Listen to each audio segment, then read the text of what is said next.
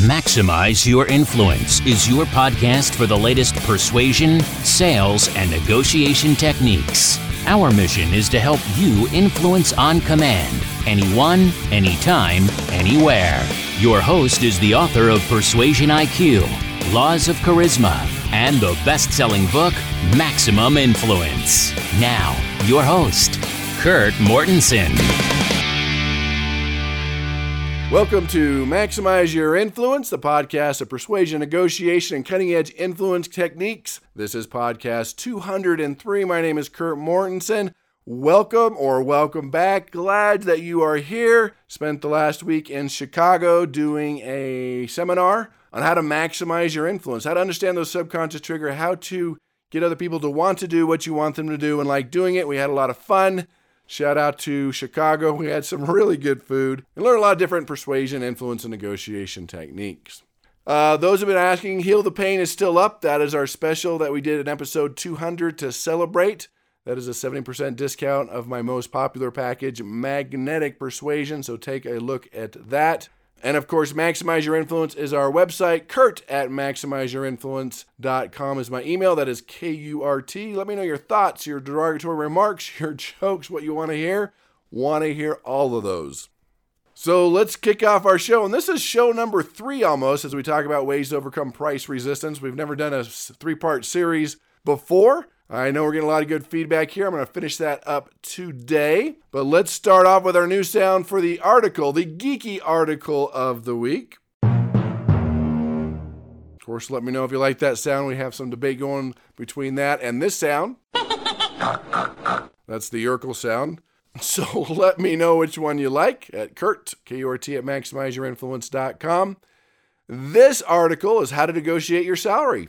Everybody wants to negotiate your salary or teach people how to do that. These are 3 winning strategies that come from PON. That is the Harvard University negotiation site, PON. Program on Negotiation is what it stands for. And so they talk about some things you need to think about with salary negotiation. And the first one they talked about, it's quite interesting, is get out of your own way. What they're talking about, sometimes we don't recognize our opportunities. We don't see our strengths. We don't look at our weaknesses. And when someone brings up a weakness or a project that failed, we start to go to concessions too fast. And so we got to be very careful that we don't do that. And the first concessions are always with the employee and not the company. That's what they found with these studies. So Kolb and Porter, who were in on the study, they talk about gathering information so that you feel that what you're asking for is defensible, that you didn't pull the number out of the air. Remember, we're talking about the numbers and using the numbers on last week's podcast? And part of that is showing that the alternative is not very attractive. I mean, if you go someplace else and they have to hire and train somebody and maybe not even find somebody as good as you have to build that pain. The next one they say is consider the context. So what happens is these companies, especially large companies, measure candidates by these defined job categories with a set range of salaries. And this is what you negotiate, and this is what's standard, and this is what you do. And maybe you're doing 2 jobs. Maybe you don't fit in that category, is something to think about. So part of that, too, is when they say, okay, what are you looking for? They want a number from you, and they want to see. And sometimes going first is good, but sometimes being vague is also good. And they talked about in the book 3D Negotiation that sometimes you can answer it with a range. Well, based on the research I've done, we can be earning anywhere from 80 to 150,000. And so you have a range that you're working with. You've answered it, but you haven't really answered it. And that's important as you consider how you might adjust your salary negotiation. Get the numbers, do the research, know what's standard, know what you're worth, know what you're doing is different. So consider the context, because they're coming from big company, here's the average, here's the standard, here's the range I'm working with, and you've got to put yourself not in that category. The third one they talked about is adapt your style for maximum success. And I talk about this one all the time, that you have to persuade people how they want to persuade. You have to negotiate with people how they like to negotiate, and that's important. In fact, a study found in the Journal of Organizational Behavior found that there are 5 types of negotiating strategies: collaborating, competing, accommodating, compromising, and avoiding. And these are the points we talked about in Chicago, is once you've pegged their style, they're much easier to communicate with and negotiate with and adapt. And when you can peg their style, how they like to negotiate, you will get better terms. So understand those things. That'd be any negotiation, not just salary, but to understand those basic things will go a long way in your ability to persuade, influence, and negotiate. And so before we get into the final episode of Psychology of Price, we've got to do our blunder. Homer, go! Go! For those that are new, we do a persuasion blunder or persuasion ninja on this show. And this one is a definite blunder. I'm not going to name names, but I was interviewing some contractors to do some work. And I was just looking at bids. I wasn't even that serious about it, but looking at some bids as far as people coming out, what's this going to cost, what's going to happen. I asked this contractor, when can you come by? I'm busy. I'm sure they're busy. Then he said, oh, I'm wide open. I can meet you anytime, anywhere. I'm not working on a job right now. Wow. And you're thinking, well, why is that a blunder? Well, I'm glad he's very flexible, but hello, have a little scarcity, a little urgency. Don't look so desperate, because there's two challenges here. There's no scarcity. I can get you anytime, anywhere, so I don't want you at any time or anywhere. And there's no social validation. And both of those are two of the 12 laws of persuasion in my book, Maximum Influence. The social validation is they're busy. People want them. They've got people stacked up. Let me see if you qualify versus, hey, anytime. You got to create some scarcity there. So the two lessons there is create some scarcity. Even if you're not busy, act like, well, I've got a window Tuesday and maybe Wednesday night, and let them know that you're working with other people, done other things, who you've worked for, because that is a major blunder. I see that too many times, especially with entrepreneurs, people that are working, even coaches. Oh, anytime. No. And that's one of the reasons I only accept one new coaching client a month is that A, it's urgency, B, it's social validation, and C, that's only the time that I have. And when that happens, people want it more, and you can do the same thing. So that is the blunder, being wide open, anytime being too desperate. So quick blunder of the day. Hope you took some great notes on that one as we finish up the psychology of price, techniques to overcome price resistance. And based on feedback, I know this is what you want to hear, so I'm going to finish up some other tools that you can use. And remember, that you're not going to use every single one every time you do a presentation or you talk to a prospect or do a negotiation. You use probably a couple of them, but use the tools that fit the situation the best. Number 7, sales favorite called reduce it to the ridiculous.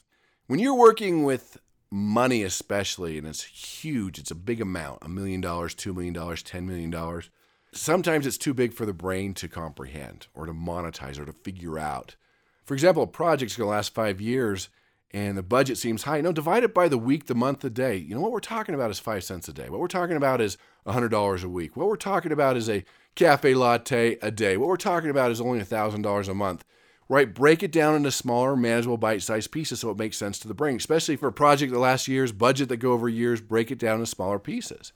If you were selling a life insurance policy and they wanted the $250,000 policy and you wanted to have the $500,000 policy, so you know what we're talking about? It's 50 cents a day for double the coverage. Puts it into perspective. If you're getting resistance from coworkers to participate in a new project, you can say, well, we're just talking about 10 minutes a day. We're just talking about 45 minutes a week. We're just talking about an extra hour a month. See what we're putting in perspective? If I was asking people to donate blood, you could do it every 2 months. You might say, well, to save 3 lives, what we're talking about is an extra 47 seconds a day. I didn't do the math there, but you see where I'm going on that. Reduce it to the ridiculous. That is an easy technique with large numbers, large amount of time. Do the math, reduce it to the ridiculous. Maybe not by the second or the minute or the hour, but maybe by the day, the month, or the week. Really puts things into perspective. Number 8 is what I call the anchor, a high anchor price. It could be low, but for most people, it's this high anchor price. Let me give you an example.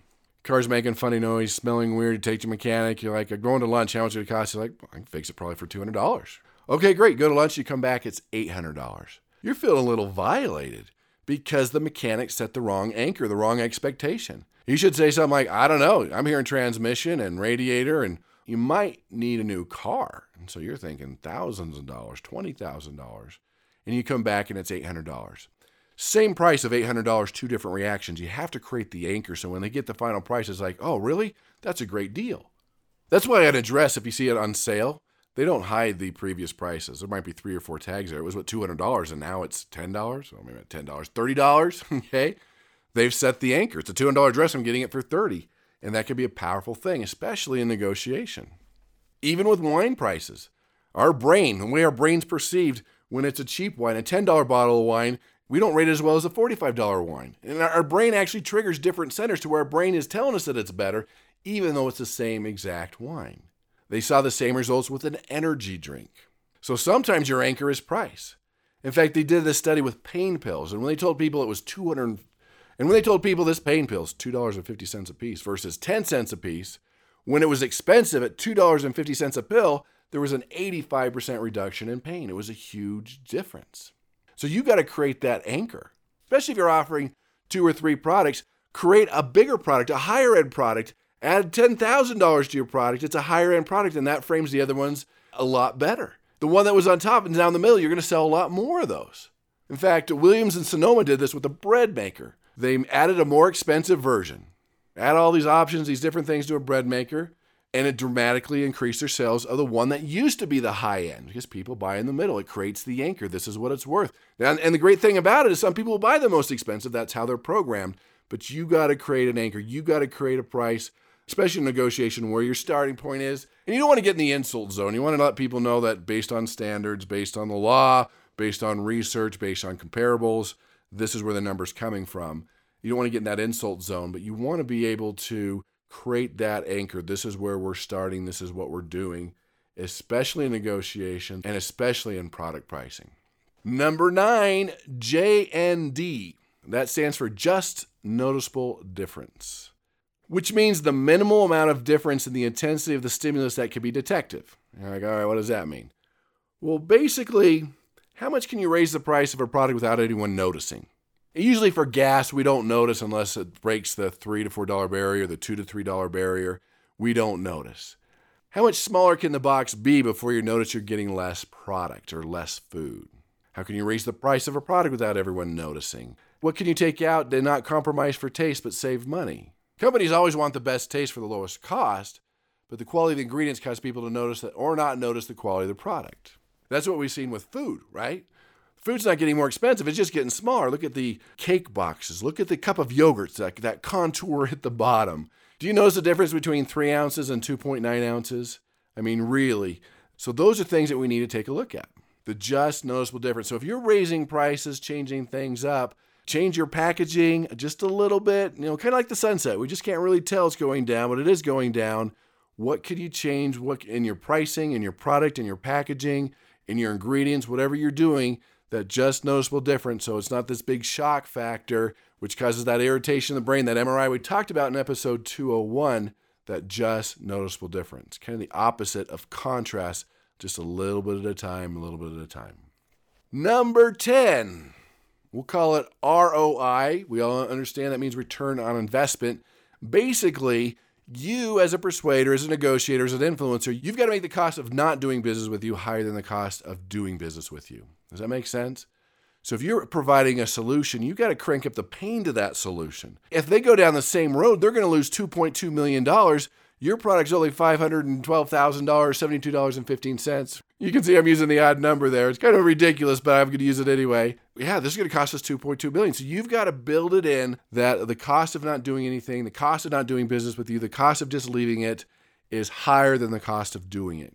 That creates a lot of urgency, a lot of scarcity. That gets people to move, but you have to package it that way and show them that this is either going to save them or make them money, especially in business. Is this going to save me money? Is it going to save me time? Is it going to make me money? Is it going to increase my time? Right? Those are the things that you're looking at as far as your ROI. You've got to build that into your presentation. You've got to put that into your call to action and show them, all right, look, this is what happens if you don't do anything. Versus if we do something, this is what we're going to save. This is what we're going to earn. This is what's going to happen. Create that reality for them, and that will make a huge difference in your ability to make price a non-issue. Because if spending $100,000 is going to save me $2.2 million, no brainer. That's easy. If investing $100 is going to save me an hour a day, no brainer. Right? You see where we're going with this? Number 10, ROI, the cost of not doing it is higher than the cost of doing it. Number 11, change perspective. Make your problem their problem. Sounds kind of mean, but it's real. Until they can see that it's their problem, that it's affecting them financially. Maybe it's affecting their health. Maybe it's affecting their retirement. It's affecting their company, affecting their income. You make your problem their problem, right? Change the perspective. A couple examples. You go to a hotel, you check in, there's this little sign on your bed or maybe in the bathroom. They just say, wait a minute, we're going green. We can't be washing sheets and towels every day. And You want clean sheets? You want clean towels? Well, I guess we'll do it. Here's the program if you want that to happen. They're making it your fault. If you want a clean towel and a clean bed and clean sheets, wow, you're anti-green. And the reality is the hotel saves money. They save time by doing this, but they're putting it on your shoulders. You need to go green. How dare you want a new towel? I'm being facetious here, but you see where I'm going with that. Or the University in Boulder, Colorado that put up signs to the students, don't walk on the grass, don't walk on the grass. And of course, they walk on the grass. The embedded command there, of course, is walk on the grass, if you've studied NLP or neurolinguistic programming. And so they change perspective. All right, give Earth a chance, right? Give Earth a chance, and it changed it up. That's the thing. So that's changing perspective. And another way is being part of the group or a common enemy you're going after, right? That can change perspective. Yeah, I want to be part of the group. I want to solve this problem. I want to be on the team, or the common enemy. We're all going to bring them down. They're destroying this. They're hurting the economy. They're doing this. That common enemy can change perspective and make price a smaller issue. Or if it's a good cause. If you change perspective that every meal you buy, another meal feeds a child in Africa. Every pair of shoes you buy, a pair of shoes goes to a third world country. Every time you do this, X amount of dollars or percent goes here. And that just changes things up because they feel you're doing it for the right reasons. You're changing perspective. That can make price a non-issue. Because when you're donating to a charity, or is that common enemy, or being part of that team, and that's a technique you can use to destroy price resistance. The next one's number 12, known as FITD, or foot in the door, not to be confused with door in the face. Door in the face is adjusting perception, time, energy, money. Foot in the door is also known as creating a funnel, a marketing, a sales funnel that could be very beneficial to you. Foot in the door means just do anything you can to get a new client. Is it a free report? Is it a free seminar? Is it a free estimate? Is it a free book? Is it a free webinar? See what we're doing here? This gets people in the door. It's known as a marketing funnel, so it's very wide at the top. You want as many people as possible to get this free report, this free book, this free webinar. You're proving your worth. People are starting to like you. Then you're going to offer maybe a book for $10, and it's getting a little narrow. Not everybody will do that. It's in the funnel. You might offer a webinar for $30, specialty webinar. Then you might offer a seminar for $1,000 or a consult for $2,000. See that the funnel there? That is the key to marketing, and you just bring people down the funnel. The key to the funnel is the foot in the door, the entry to the funnel, to create as many things as possible that have value, that can prove your worth. Again, an audio, a video, a consult, an estimate, any of those things to get them into the funnel makes the big difference. That's known as foot in the door. It makes a big, big difference, and you want to make that as easy as possible. In fact, a study was done with foot in the door with psychology students. They were asked, hey, will you participate in a perception study Saturday at 6 a.m.? You're like, whoa, that's a big ask. And it was like 24% said yes. So with foot in the door, your call to action, making price a non-issue, you want to make this as easy as possible. So what they did is they said, hey, we're doing a sensory perception study. Will you participate? Well, yeah. It's a Saturday. Are you available? Well, yeah. At 6 a.m., will you be there? Now, all we did was take a big ask and break it down to smaller asks. And it doubled, more than doubled, and it went from 24% to 56%. And that should be a big aha for you. When you're getting a lot of resistance, price resistance, or any type of resistance, what you're asking is too big. You need to break it down to easier, smaller yeses. Again, even if you lose money in your first offer or lose money when you're talking to a client, prove your worth, get your foot in the door, get them in the funnel, get them as a customer. That makes all the difference, and make it as easy as possible. Number 13, the decoy. Interesting. You see this in the supermarket. Let's say you're shopping for deodorant, right? You look at all the deodorant there, and you narrowed it down to one brand, but then there's this one that has 20% more, and it's the same price. That's usually a decoy. When it has 20% more, or it's a cheaper price than everything else, it's a no-brainer. It looks better than everything else. People buy it. It's known as a decoy. You see real estate agents doing this. You tell them you want a house for $300,000, they'll show you one for $300,000 in a bad neighborhood, falling apart, smells bad. Then they show you the other house that's $300,000. That's a contrast. That's a decoy, also known as contrast, to where the next house looks a lot better. That's maybe if you're interviewing for a job, send your friend to go before you and have them do a rotten job. You'll look better. Or someone has a terrible idea in a meeting, you go next. Your idea is going to sound better. That's all a decoy. Okay? It's all a decoy. I think they did a study with magazine. You can do an internet only, or you can do a physical copy. So the first option was $59 was internet only. Or you could do the physical for $68. Or you could do them both together for $125. So most people just chose the internet only. But then when they came out with a decoy, a bigger offer, we talked about that a little bit before. When they say $59 internet only, 16 chose. When they said $125 print only, 0 chose. Why would I do that? That's the decoy. Then they said, or you could do $125 internet and print. And of course, well, duh, 84 chose. It's kind of the decoy. Well, why wouldn't I do that for a little extra? And you see that in the movie theaters. You've already spent $5 for a soda. For an extra 50 cents, we can supersize that just a little bit more because of the decoy price that's in there. This is also known as priming. I talked about the law of involvement. Look at your podcast archives for involvement. Priming is an interesting one that kind of changes your brain a little bit as far as expectations are concerned. It's also a decoy where they brought students in and made it really easy to cheat on this test. Before they took the test, they asked half of them, hey, can you recall a couple books you read in high school? And then they took the test, and a lot of them cheated. And then the other group, they said, can you recall a couple books from the Bible? That priming, okay, is an interesting one because very few of them cheated. Another example is they had the students doing word puzzles. Half of them were doing word puzzles with very rude words. And the other half had very polite words. And then putting these word puzzles together, and then when they were done, they had to go talk to the proctor, the person doing the study. And the proctor was talking to someone. They were told just to keep talking until they were interrupted. And they found that those doing the rude words interrupted twice as fast as the ones doing the polite words. That's priming. That's a decoy. That's how the brain works. Those are subconscious triggers. It's a real part of influence, persuasion, and especially pricing. And number 14, our final one, is providing options. You have to realize that some people need options. And it feels like they're making their own choice. There's some personalities that they have to have different options. It's just how we're programmed. There's this elderly lady that she was told to take her medication with her breakfast. She wouldn't do it. Her children tried to get her to do it. She wouldn't do it. Went to the doctor, wouldn't do it. They found her a new doctor, and this doctor was smart and said, all right, here's this new medication. You want to take it with your breakfast or dinner? She's like, dinner. People want to choose. And here's the key factor here is that you want to let them choose. Pick 2 or 3 things and let them choose. Make sure they all win for you. You don't care which one they choose, option A, B, or C, but they feel like they're choosing. That can reduce price resistance. But remember, they all win for you and never more than 2 or 3. I mean, how many perfumes can you smell with your eyes rolling back in your head? If you use too many options, the brain's overwhelmed and it shuts down. So this financial planner once, well, according to your investment needs, here are the 77 mutual funds that, whoa, too many, too much. We can't handle that. Even with jams and jellies at the supermarket, when you could taste 16 and purchase one and get a coupon, sales went down versus when they only had 3. There's a difference there, only 2 to 3. Those are the critical things. That's an easy one, but sometimes we don't think about it, especially with people that give you all the resistance. Give them an option. Let them feel they're choosing. You don't care what they choose. They all went for you. You've persuaded them. Take them down the road to persuasion and influence. I can't say it enough. As we talk about the psychology of price and these 14 techniques, that price is not the issue. You're the issue. Learn more tools. Do it the right way.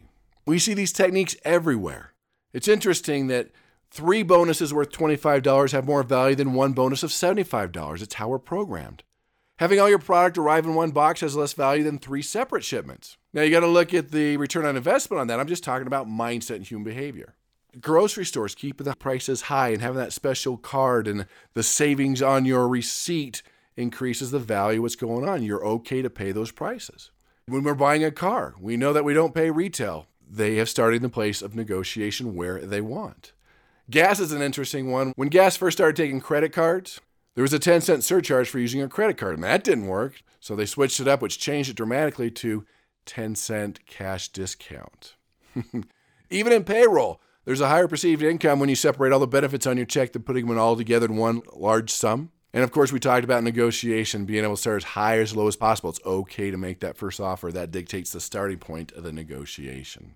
So those are the 14 ways to overcome price resistance. It took us over 3 episodes to cover that, but now you have the secrets. Now you have the tools and techniques to make price a non-issue. Review these over and over and over again. It'll make a big difference in your ability to make price a non-issue. Remember, when they say it's too expensive, you have blown the presentation. So thanks for listening. Appreciate your comments and support. See us on Twitter at InfluenceMax, Facebook and Pinterest at Maximize Your Influence. Send me an email at Kurt, K-U-R-T, at MaximizeYourInfluence.com. See the archives. You can get access to all the archives for free at InfluenceUniversity.com. You also can enroll on our 52-week PhD Persuasion program at InfluenceUniversity.com. So master these skills, make price a non-issue, go out and persuade with power, and make the world a better place.